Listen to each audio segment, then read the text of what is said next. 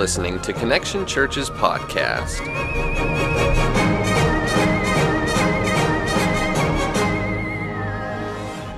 This morning, as we've been worshiping and praying, and even at the 9 o'clock service this morning, I felt like the thing that God's been put in my heart all morning was just new life and coming to new life. And I even felt like God pressed upon my heart a few things, like just even thinking about new life and from the way that you would see it with a bird and how it has to break out of its shell before it's able to fully understand what it is to live and to be able to do what it was created to do. I thought about how a seed has to break out of the shell of that seed, and it has to push through the ground in order to have new life. And as I thought about those things, I thought about the text we're looking at today, and I thought about how our lives are, in that we sometimes have to leave behind things in order to experience new life. We have to push through things. We have to let things go. The Bible says that we should run a race with perseverance, that we should cast off everything that entangles or that hinders in the sin that so easily ensnares us, and run this race that God has set before us. And this is the thing that we know is when we pursue Jesus, He brings us into life. He leads us into the light. And today, my heart for you, my heart for us, is that we would come into new life. This is what I know. There's a lot of people who are hurting. There's a lot of people who are worried. There are a lot of people who are concerned. There's a lot of people with things on their minds. I'm one of those. But my prayer today is that through God's word, we would leave that behind. The sin in our life, that we would leave it behind. The things that entangle, we would leave those behind. That we no longer tolerate those things. That they move on, we move on, and we come into the life that God wants us to have. See, that's what happens when we pursue Jesus. We take steps of faith, and as we take steps of faith, He brings us more and more and more into His own image, which is true life, and it's life-giving. So my prayer for us today, and this is my hope, I hope that you want that. I hope that you want to experience a deeper love, a deeper life in Christ than what you're currently experiencing. I hope that you haven't settled for where you are, but that there's something in you that wants to push on and push forward and push towards Christ, to pursue Him, to press into Him, to become more like Him, to know Him more.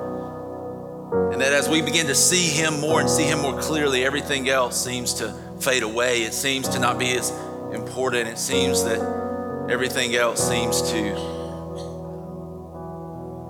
become less and less significant in our lives in comparison to knowing Him. And I hope that today that's what we want. We're going to continue in this series called The Letters. We're looking at the 7 letters that were written to the churches in Asia. And today is written to the church in Thyatira. We'll read that as we go through it. But first, before we jump in, I want to pray for us. And I'm going to ask that the Spirit of God would have His way in our hearts today. See, God wants to do a great work in us today, but the question is, will we open our hearts and allow that to happen? Or do we come in here today with some wall that's up, that's preventing that from happening? So as I pray, my prayer is that you would open your heart to receive the word. The Spirit of God will begin to speak to you now. Let's pray. Lord, I thank you for this morning.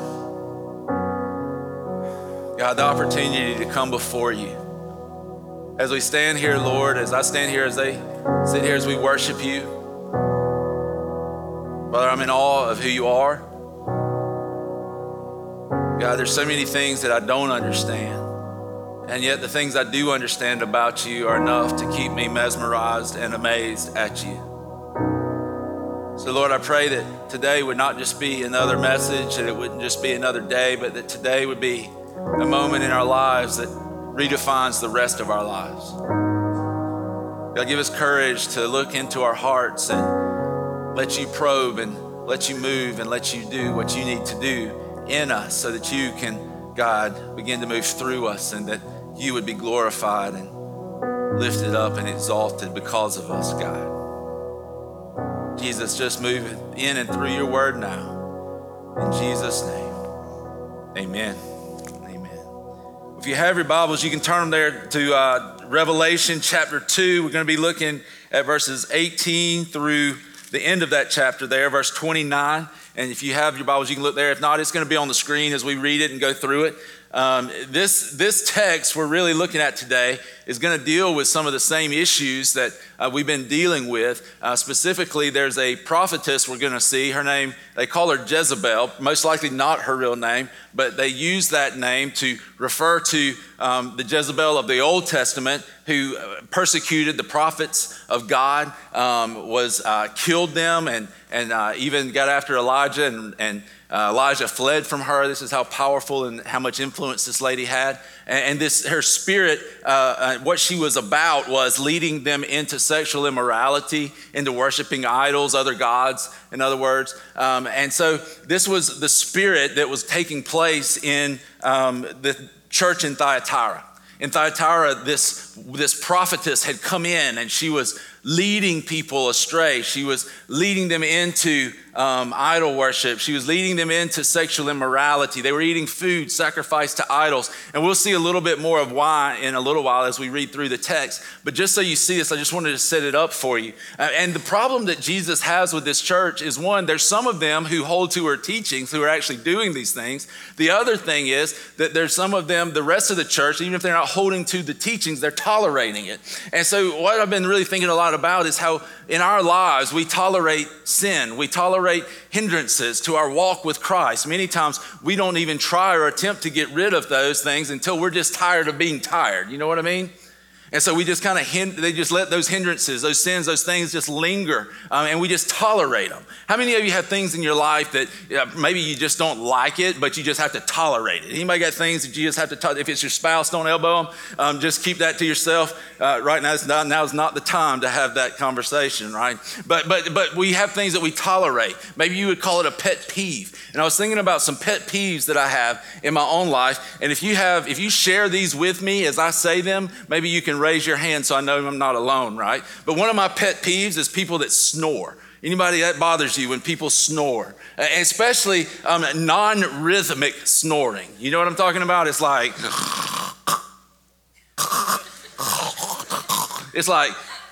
you don't know if you're sleeping, if you're falling into a pig pen, or you don't know what's going on, right? But snoring absolutely gets on my nerves. Another of my pet peeves is like a limp handshake. You know what I'm talking about? Anybody else? It's like you get the old dead fish handshake, right? It's like, what in the world? Just grab my hand. It's kind of like, ugh, yeah. And so that's another pet peeve. Another one, people following too close behind me when I'm driving.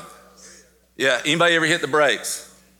Y'all are a bunch of sinners, man. Y'all shouldn't do that, because I don't ever do that. I would slow down and make their life miserable, but I never do that. And then some of you have gotten behind them and turned your lights on bright. Don't lie to me and tell me you haven't. And so anyway, some of those things. Another one that drives me crazy is clanking a cereal bowl. Like when you're not eating cereal and someone else is, and you hear the clanking of the spoon and the, does that not? Yeah, see?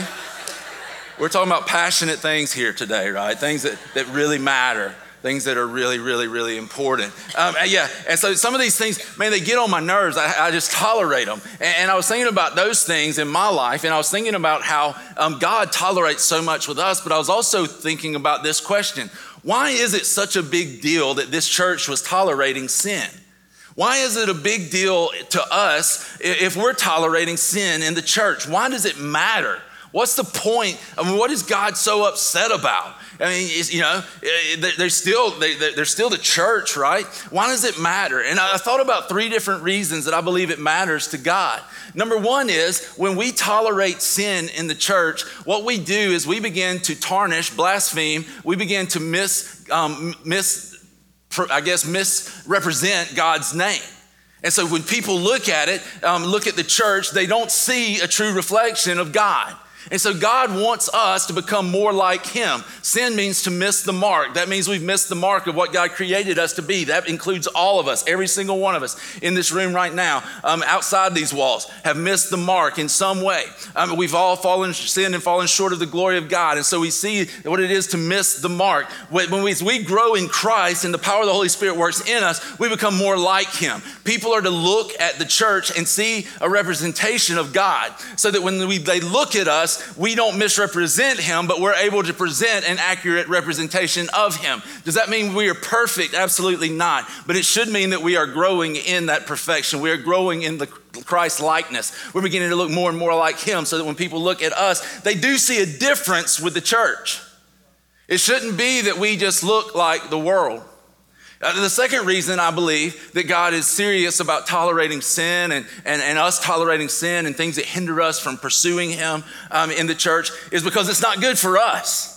See, I think a lot of times this is the part that we miss. A lot of times we think that somehow God's just out to get us, and so he just wants to take away all of our fun. That's not the point. The point is God wants what's best for us, so he disciplines us and he leads us into godliness because godliness is what's best for us. Sin always leads to death. Sin always leads to destruction. You may not see it today, but the day is coming when it will. God knows that. He created us. He put everything into motion. He knows that the best way for us to live is to pursue and to follow him. It's not to go after our own way. Our own ways lead to destruction. Wide is the path that leads to destruction, but narrow is the path that leads to eternal life. God wants us to walk the narrow path because one, it brings him glory. It gives a right representation of his name. And two, it's what's best for us. When my children begin to make poor decisions, it hurts my heart. I've got one now who is in middle school and he's going into his teenage years in the next 6 months. And I'm like, oh my gosh, what am I going to do? And it's hard because I know there's a lot of decisions that he's going to have to make that I can't make for him anymore. And I want to see him make the right decisions. Why? Because that's what's best for him. And so when I look at that and I look at what God tells us, what his word says, how he leads us, how he guides us, I have to remember that one of the reasons he doesn't tolerate sin in our life, one of the reasons he doesn't tolerate it in the church is because it's not good for us. Any loving father wants to rid his children of things that would harm him. I wouldn't drop Reed, my 4-year-old, off in a pen with a bunch of rattlesnakes. Why? Because I don't want him to get hurt. I love him, right? I want to protect him from things that would harm him. And so we look at this and God's the same way. He's a loving father. He wants to guide us in the right path. The third reason that God doesn't tolerate sin in the church and that it's such a big deal and that he would write a whole letter about this in the Bible is because it doesn't lead others to salvation. See, the problem with the church today in many ways is that we think the more we become like the world, the more we'll attract the world. But the reality of it is that we don't attract the world by being like the world because then we have nothing to offer them. If we live the same way, we have the same hope that they have, we have the same things that they have, they can live as godly as we can live, and there's nothing different about us. What do we have to offer them? Nothing. There's very little difference. So they look at us and they look at God and go, if I can do this without him, why do I need him? And the reality of it is there should be something different about our lives. And we're growing in Christ's likeness. We're becoming more like Jesus. They see that. But is there a progress in our lives? See, we don't all start from the same point. Sometimes we judge people because we go, well, I can't believe they still do that. But what we don't know is where they came from. But the people who've watched their lives do know that. They know how far they've come. They know how far you've come when you're following Jesus. For some people, man, just keeping and taking that next step is a big deal. You know, they smoke cigarettes. Well, they used to smoke crack, so let's give them a break, right? I mean, it's one of those things where we need to look at it and realize that everybody's not in the same place as we are, but are we all progressing towards Christ's likeness? That's what God's calling us to do. And so when you look at it, there's 3 reasons that God doesn't tolerate sin in the church and why he wants us to rid ourselves of this. Number 1 is because he's more glorified when the church is purified. Number 2 is that when we look at it, it's not what's good for us. God wants to lead us into his paths. His paths are good. He calls himself the good shepherd. What do shepherds do? They take care of the sheep. They lead them to good green pasture. And the third reason is because it doesn't lead others to salvation. We're missing our purpose. If we're not leading people to salvation and leading them to Christ and discipling them and making disciples who make disciples, we're missing the point and the reason for the existence of the church. It's a big deal. And so when you think about this, think about those 3 things as we begin to read this letter. Because I believe that the church in many ways has bought into many of the lies. If you look over in verse 24, as Jesus is talking, he says, he's talking to those, he says, to you who do not hold to her teaching, meaning this Jezebel, this false prophetess, and have not learned Satan's so-called deep secrets, I will not impose any other burden on you. He says Satan's so-called deep secrets. See, there's a lie that many times the church believes. We buy into some of his lies, these so-called secrets that Satan brings. He's called the father of lies. He lies to us all the time. There's things that he tells us, and there's things that the church is bought into. There are things that we do that are not honoring to God, and we've just sort of passed over them. We no longer stand for truth the way that we used to, and in some ways that's good because many times it was presented without love. But when we come to a place and we look at Jesus talking about not tolerating, today one of the biggest buzzwords is tolerance. The thing we've got to understand is that when we come to the gospel, we preach it with truth and with love. It's not just saying everything's okay. It's loving people to a point that they care what we say. It's loving people to a point that we can come to them with the truth of God's word and we can present it to them. But we can't at the same time get away from truth. Listen, if we have love with no truth, all we become is like sentimental, emotional, spiritual pansies, right? But if we have truth and no love, then we just become judgmental bigots. That people just feel like we're looking down our nose at them. And we need to have a balance of each. We need to come to a place where we're willing to tell people truth, but they know that we love. See, that's what I want to do with you today, is I want you to hear my heart. It's not to try to put people down. It's not to try to make people feel bad. It's to hopefully call people out of darkness and into light. It's to hopefully be able to say, we love you, I love you, we want the best for you. We want you to be glorifying to God. Let's all, because we've all got it, let's all cast off the sin that holds us back and let's run like crazy after Jesus. Let's run like crazy after Jesus, believing that he can heal my heart, believing that he can heal my marriage, believing that he can heal rebellious children, believing that he can do a work in us that'll last for eternity, believing that he still saves people, believing that when we preach the gospel it's powerful and effective and that it never goes out, that it doesn't return the harvest that God wants it to return. And so we come to this place of asking this question, and I want to challenge you. What is it in your life that's ensnaring you? What is it, the sin that's maybe you're tolerating? What's the sin that the church is tolerating? One of the sins the church tolerates now, we just try to overlook it because it's not worth the fight, right? It is this lie that somehow sexuality doesn't matter. And yet in reality it does, because the Bible teaches that it does. And when I say that, the first thought that people have is homosexuality. And I'm not singling anything out here. I'm talking about just in general. Sexuality is a big deal, but the church doesn't want to talk about it. Why? Because did you feel that air suck out of the room when I said sexuality? Because we don't want to talk about it. But it's a big deal to God. Why? Because God created everything in order. He put it in place, and he wants it to be done in his order, the way that he designed it to be done. But we tiptoe around things. We won't talk about it. We don't want to address the things that people are talking about. How many of you this week thought about, was I predestined or did I choose to go to heaven? How many of you thought about sex? See, y'all ain't gonna raise your hand, but I know. But we don't talk about things that matter. Why? Because the things that don't matter are safe. We can spend all our time doing things that don't matter, and yet the reality of it is we don't ever do anything that does matter. So we need to come to a place of recognizing that and quit tolerating things. We become a church that's tolerant of people just being able to be hearers of the word and not doers. James talks about this. He says, don't just be hearers of the words, but be doers of the word. But how many of you have ever applied one thing I've said from this stage? I bet the hands are few, if we were to be honest. How many of you have applied anything that we read, that we study, and we just made that acceptable? But it's not right. We don't grow that way. We don't come into life that way. We don't experience new life that way. We don't glorify God that way. So here's how we read the Bible. We look at it and we read it through the lens of our preference. So that what we do is we take God's word and we try to make it say what we want it to say. We try to make it fit what we want rather than God's word beginning to shape what we want. And so we just let it tell us this, but then we want to reinterpret it and make it fit what we want to do. Or like Thomas Jefferson, we just want to cut out the parts we don't like. Right?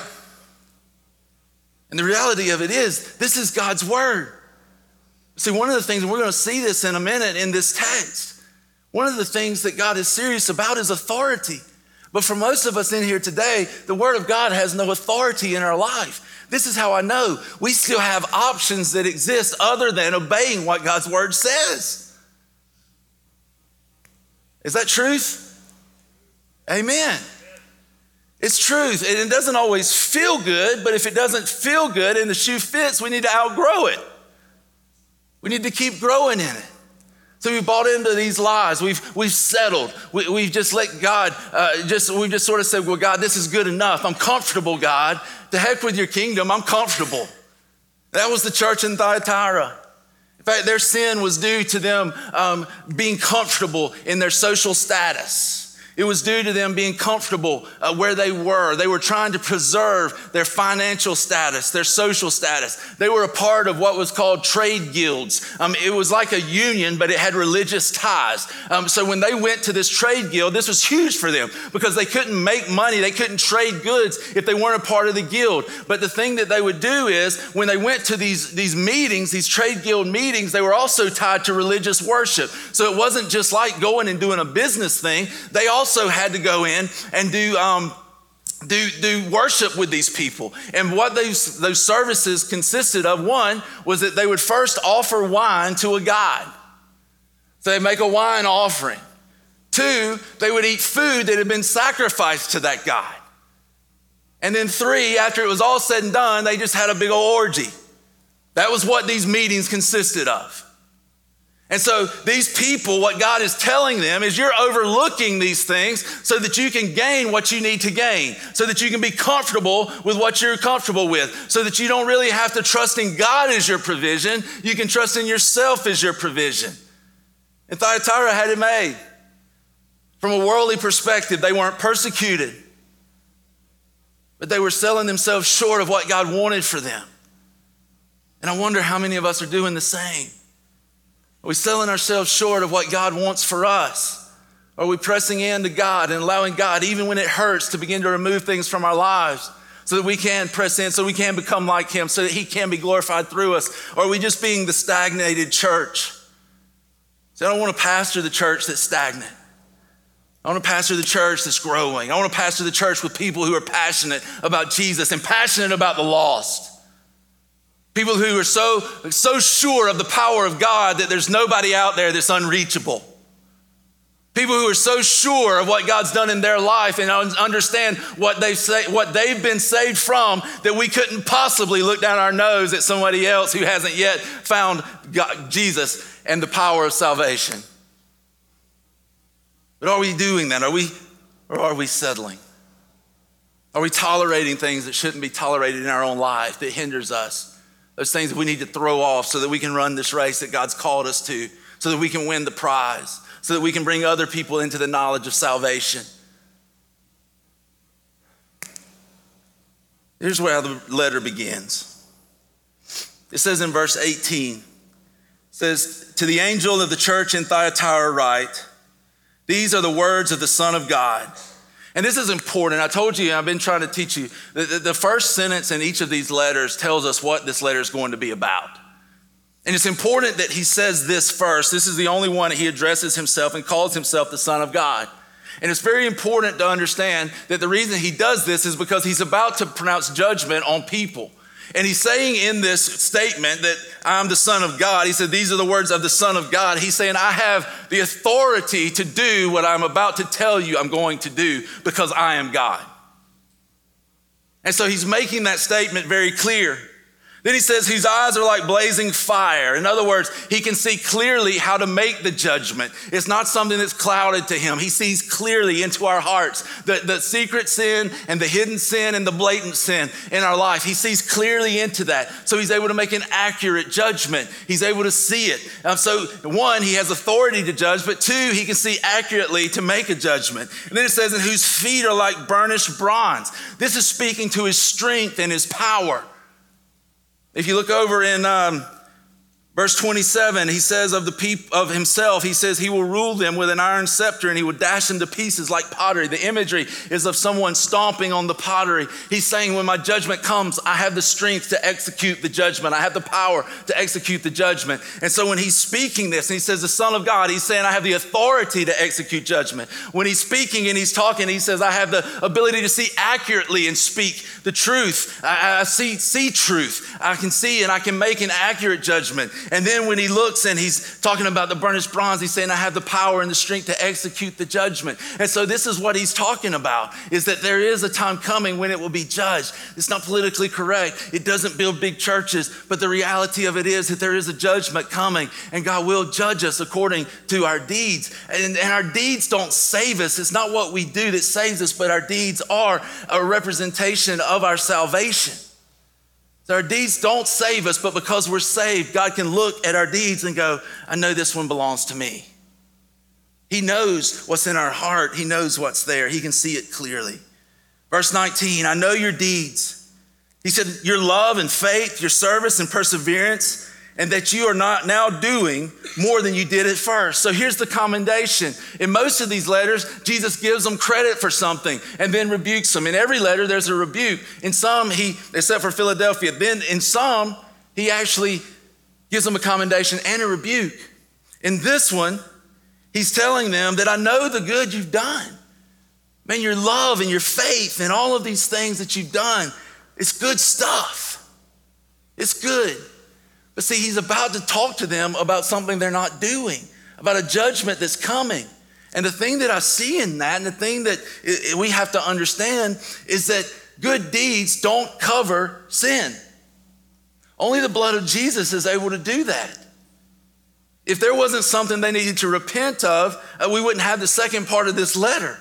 But there was. They were doing all of these good things, but our good deeds don't hide the shortcomings from God. He's still going to press in. He's still going to poke. He's still going to prod. And he's still going to try to call us out of darkness into light. And many times in the church today, we think that our way of salvation is through our good deeds. The Bible says that our good deeds are like filthy rags before God. Compared to his righteousness, there's nothing righteous about us. And yet he loves us. He's placed his affection on us. And he calls us to himself. But we need to see that doing good, man, the only way we're made right with God is through Christ. Because he's the only one who's ever lived a righteous life. And he transfers that righteousness to us when we come to faith in him. It's basically the great divine exchange that takes place. Jesus takes our sin and junk and he gives us his life and righteousness. That's a pretty good trade, right? And so we see that. In verse 20, he begins this rebuke. He says, nevertheless, I have this against you. You tolerate that woman Jezebel who calls herself a prophetess. By her teaching, she misleads my servants into sexual immorality and eating the food sacrificed to idols. I want you to see in this how this teaching, one of the things it does is it moves them from truth. Once it moves them from truth, it entices them to sin. That's how this works. Listen to what God says about it. I have given her time to repent of her immorality, but she is unwilling. See, God even gave this Jezebel, this woman who's leading his people astray, he even gave her time to repent, but he said she's unwilling. I wonder how many people here today, God has given time after time after time, an opportunity of repentance, an opportunity to come to him, and yet we continue to ignore his call and his beckoning and his plea that we would come to him. Our hearts are just hardened. We won't even receive it. In fact, you hear the things I'm saying to you right now are bouncing off of your heart because your heart is hard as the plywood I'm standing on. And how many times has God pleaded and begged and tried and said, I've done things in your life, I've moved in ways you know that it was God, and yet you refuse to turn and look to me. And he says that at the end of this, he says, I've given her time to repent of her immorality, but she is unwilling. And listen, he says, so I will cast her on a bed of suffering, and I will make those who commit adultery with her suffer intensely, unless they repent of her ways. See, when I read that, this is the thought I had. There's an expiration date on tolerated sin. See, God loves us, and he is kind, and he is good. And the Bible says that it's his loving kindness that leads us to repentance. It's his mercy and his patience that gives us time to come to him. But there's a time when that expires. Most things that expire, when they expire, it's done. Like when my mom came home one time with the groceries, I was about 12 years old. I ran out, I was so excited we had food, right? And I grabbed the chocolate milk and I began to chug it. And when I began to chug it, it didn't take long to feel like chunks and to feel the sourness of that milk. I don't like chocolate milk nearly as much as I used to now. But it was expired. It was done. It's no good for the purpose. And we need to understand that when we tolerate sin, we overlook sin, when we won't cast it off, there's a time when it comes and it begins to be judged if we don't repent.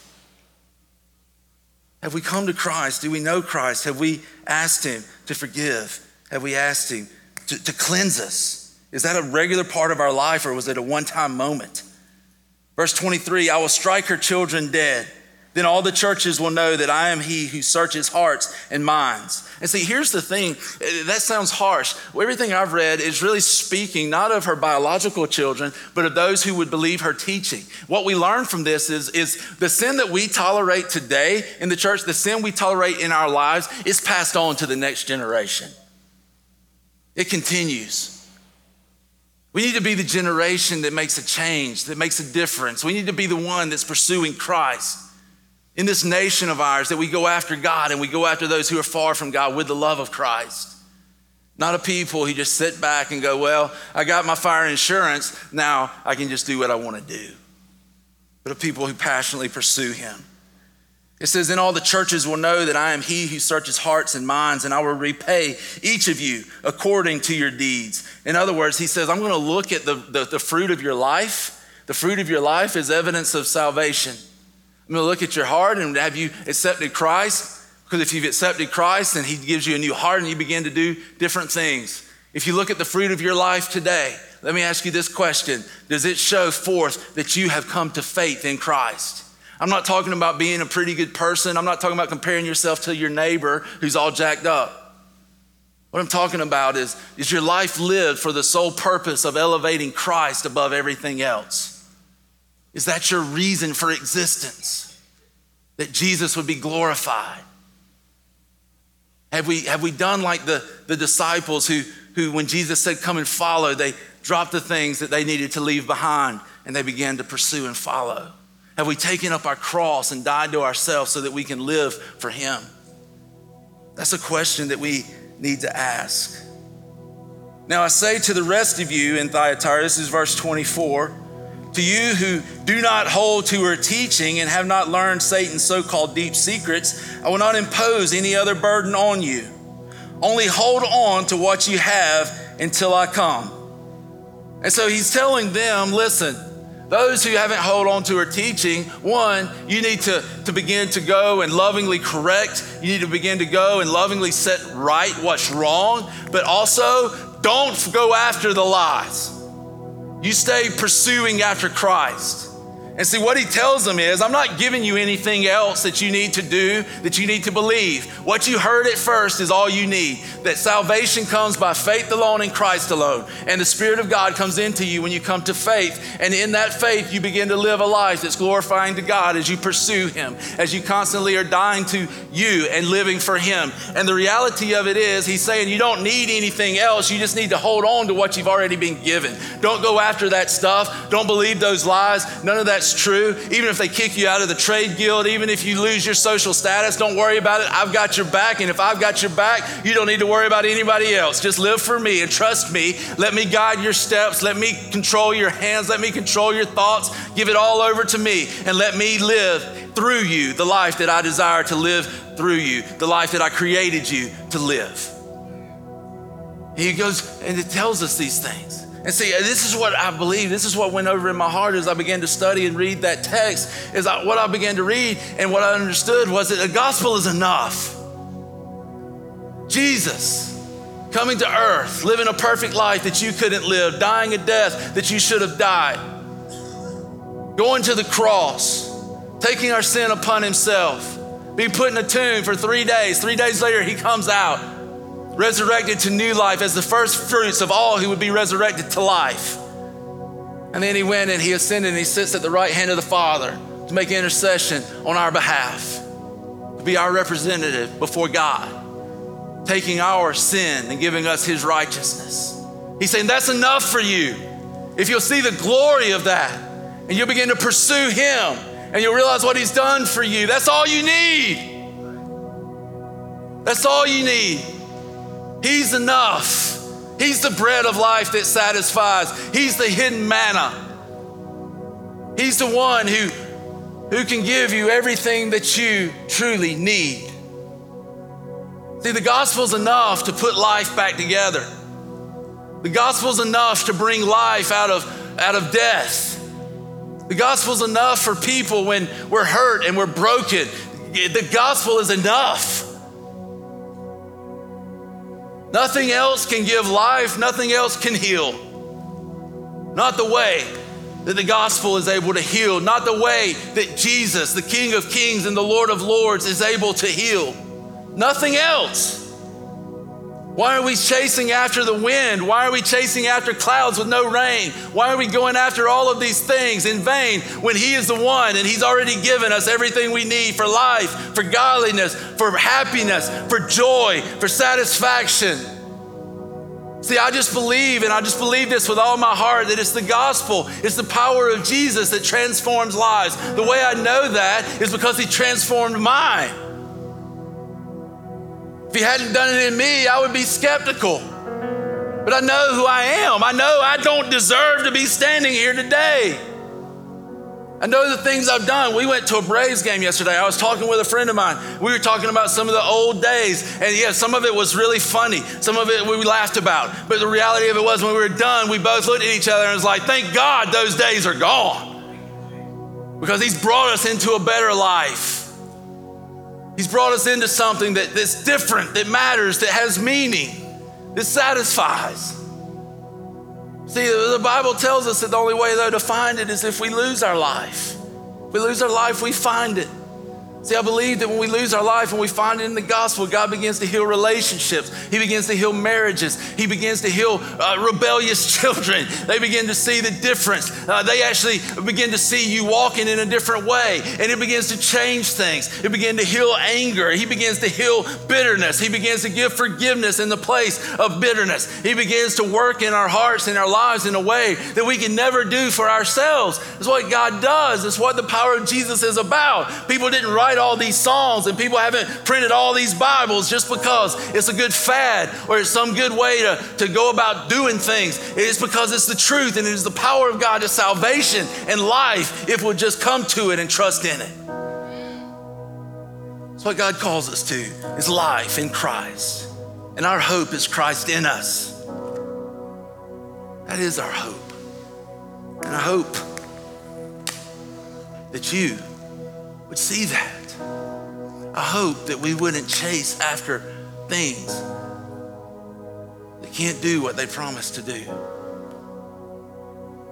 And that we would realize when we submit our lives to the authority of God, the authority of his word, to the authority of Christ, that he begins to lead us in ways that bring him glory. He begins to work in us in ways that are best for us, and he begins to do things through us that lead others to salvation. Here's the question. Where are you at with him? What are you holding on to that needs to be let go? What's hindering you from running? What have you tolerated that needs to be done? Maybe there's a conversation you need to have with someone in love to help them recognize where their life is heading. What is it you need to cast off so that you can run this race with perseverance? Is it jealousy? Is it anger? Is it envy? Is it sexual immorality? Is it hate? Is it lust? Is it pornography? What is it?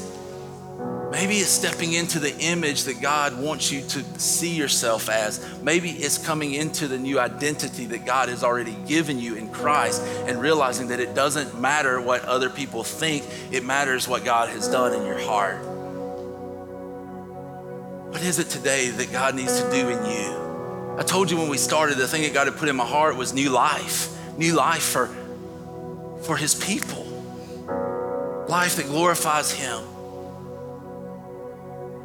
I believe that that's what God wants. But see, here's the thing, guys. We've got to be willing to take that step of faith and say, yes, I want that. We've got to be willing to receive it. One, in salvation, yes. And two, for the rest of our lives. The Christian life is taking that next step of faith. It's listening to God and doing what he says. It's for the rest of our lives walking with Christ. But what's hindering you from that? That they don't want to do something a little different. It's not a big change. But I want to ask you, there's something that you're holding on to. Listen, it's not something that's got to be something bad. Good people, bad people, we all need prayer. Everybody. But something's hindering you from running the race. And what I'm going to ask you to do is when I pray, I'm going to ask you that you would get up and you would come line this altar. And that you would just stand here, standing up so that we can come and pray for you. Me and the prayer team, we're going to begin to pray. We're going to just ask that the Lord, as you come and you open your heart, that the Lord will begin to speak to your heart, begin to lead you into light, begin to lead you out of darkness, begin to give you the strength to let go of those things that need to be let go of so you can run this race. So today, as I pray, I'm asking you to move. If you don't know Christ, I'm going to ask you get up and come and you tell whoever comes to pray with you that you want Jesus as your Savior and as the Lord of your life. And you let them know that so that we can take your next steps with you. For everybody else, what is it that's holding you back? I ask you to come and I'm asking you to line this altar so that we can pray for you today and ask God to touch your life. See, I'm just crazy enough to believe that God still heals and God still makes people whole.